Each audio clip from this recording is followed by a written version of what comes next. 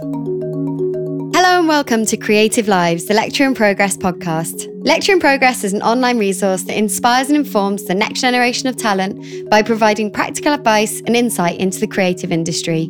This podcast series features a broad range of people talking about what they do and how they got to where they are. Our guest this week is creative director, art director and set designer Anna Lomax. I'm Anna Lomax. I'm a set designer, art director, creative director, depending on what day of the week it is. I get bored really easily, which is probably why I've got 3 different job titles. The thought of doing the same thing and even turning up in the same place day in, day out fills me with dread and fear. Colourful, fun-filled and with a good dose of humour, her output often features unlikely combinations of objects and gravity-defying arrangements for editorial clients such as Vogue, Another Magazine and The Gourmand, to luxury brands such as Miu Miu, Coach and Kenzo.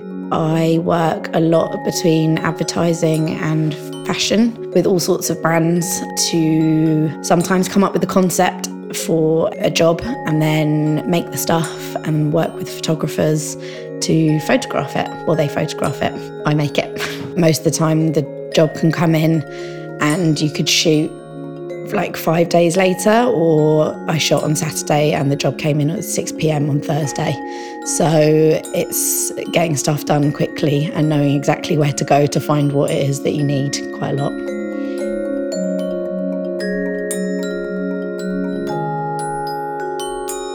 Studying illustration at university, it took Anna a while to find a course that suited her. I did a first year of illustration after my foundation at Camberwell and I absolutely hated it.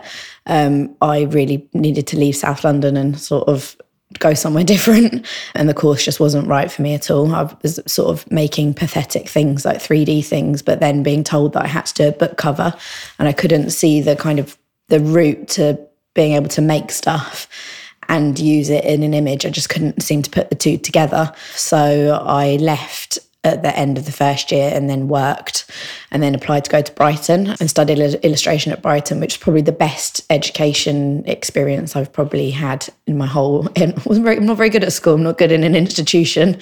Fitted in well with we had a really good year. Everyone was expected to be in every day. It was like I just really felt like I belonged there. I think that they were really open to the fact that if you wanted to make costumes and films and do a ballet, then that was still illustration. And that just really suited me, that there wasn't this idea of it's got to be sort of, pretty illustrations and kind of cupcakes or whatever. It's like the spectrum was so broad for what you could do, and I found that exciting. You could make ceramics, that was still illustration, and no one was telling you what was or wasn't. And yeah, I kind of felt at home with that. It was at university that Anna discovered a career route that truly appealed to her, thanks to a studio visit in New York, opening her eyes to the world of art direction. We used to go on trips to different places to go and visit design studios. One of the trips was to go to New York, and we met a art director who was like, I'm not worthy, although she completely was worthy of us going to her studio. And then she took us to her mentor and who she'd worked with for kind of her person that taught her how to do what she did, who was a guy called Ron Nordsworthy. He'd worked with Hype Williams for his entire career, doing the ghetto fabulous look. And I just remember him being in this kind of small man, and he's wearing like magenta trousers and a white shirt with rainbow buttons. And I was like, you're great. And he was saying that Jay-Z was coming to him and being like, I want a Jeep with blacked out windows for my video. And he'd turn around and be like, no, you don't, you want a Bentley. And just loved the kind of idea that there was this guy behind the scenes that I had watched all those music videos growing up, but had never thought about somebody being like, no, you want it to look like this, this is real, this is really showing off kind of thing. And at that point I was like, wow, I want to go and work with them. Like that looks amazing. It looks like a hard work, but a lot of fun. Yeah, so Brighton sort of did these things that showed you that there was a world beyond kind of your bedroom drawing on a bit of paper. I think that was quite an exciting thing.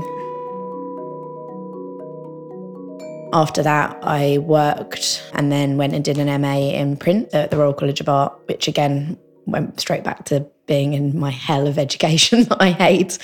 I never believe that there should be boundaries in what you're doing.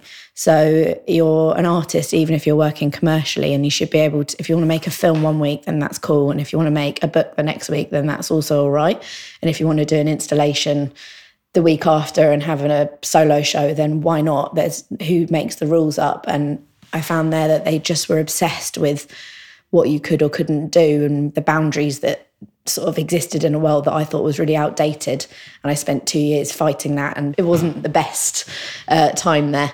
I did a promotions job, like when you give away Coca-Cola at a train station, like that kind of thing, all through uni to earn money. And then they ran something where they asked people to sort of run an event in Topshop, and you got paid 350 quid, and you had to get people to come to Topshop, and there were drinks and they got a discount. And then part of it was that the people that did well got work experience somewhere within Topshop.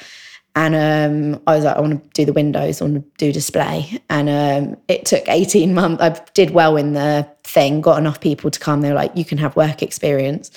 And it took 18 months of me emailing the display team before they'd look at my portfolio.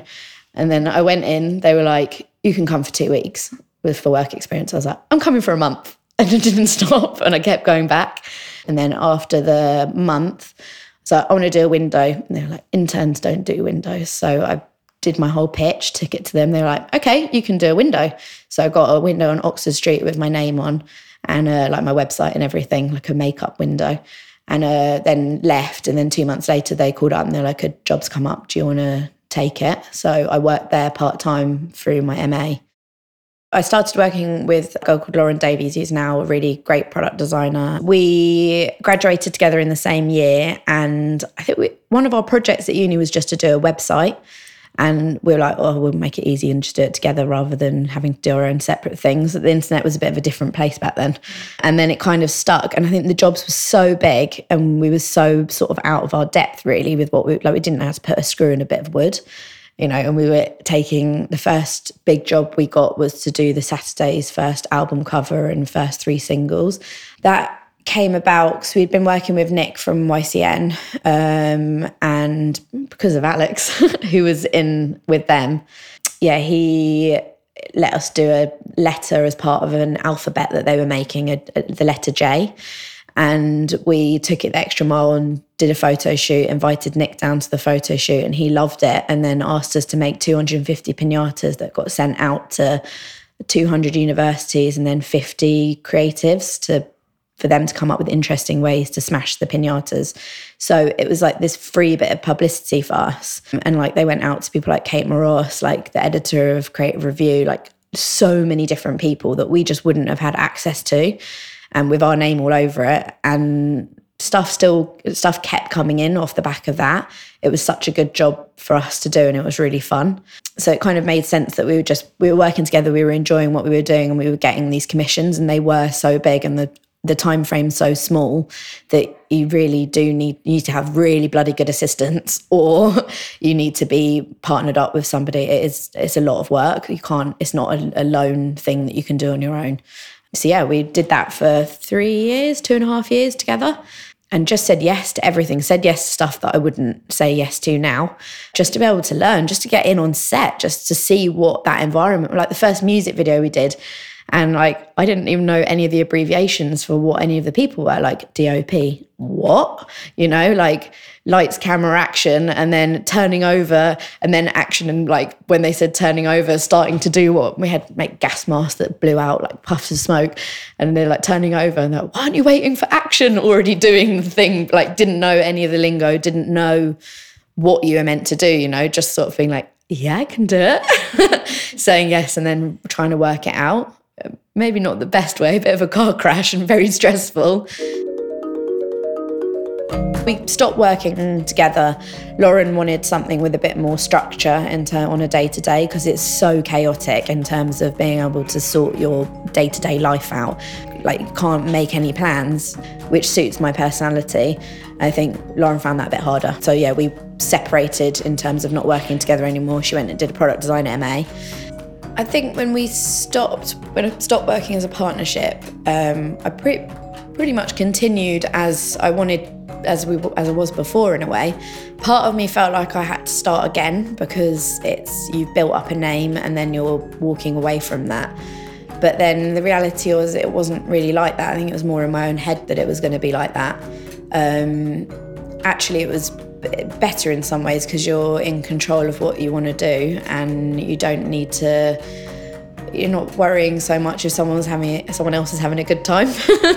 It's just about what you do or don't want to do. And I still continued with the same sort of process that if you do everything, then something will fit into place. That's really the only way I'm going to get any further is by, the more you do, the more people you meet, the more things that unfold that you didn't really know were possible. I think that's kind of how I've always been. And then when I slow down in terms of taking on work, then I start to get a bit itchy-footed and start thinking too much. And I love meeting people on jobs, and say one week I'll be like wanting to get some glass etched and like going to somebody else's studio, or like the metal workers, like finding a new laser cutter out in Essex and going and having a chat about their possibilities. And yeah, even exploring materials, it's always about finding new people and new avenues, like a challenge.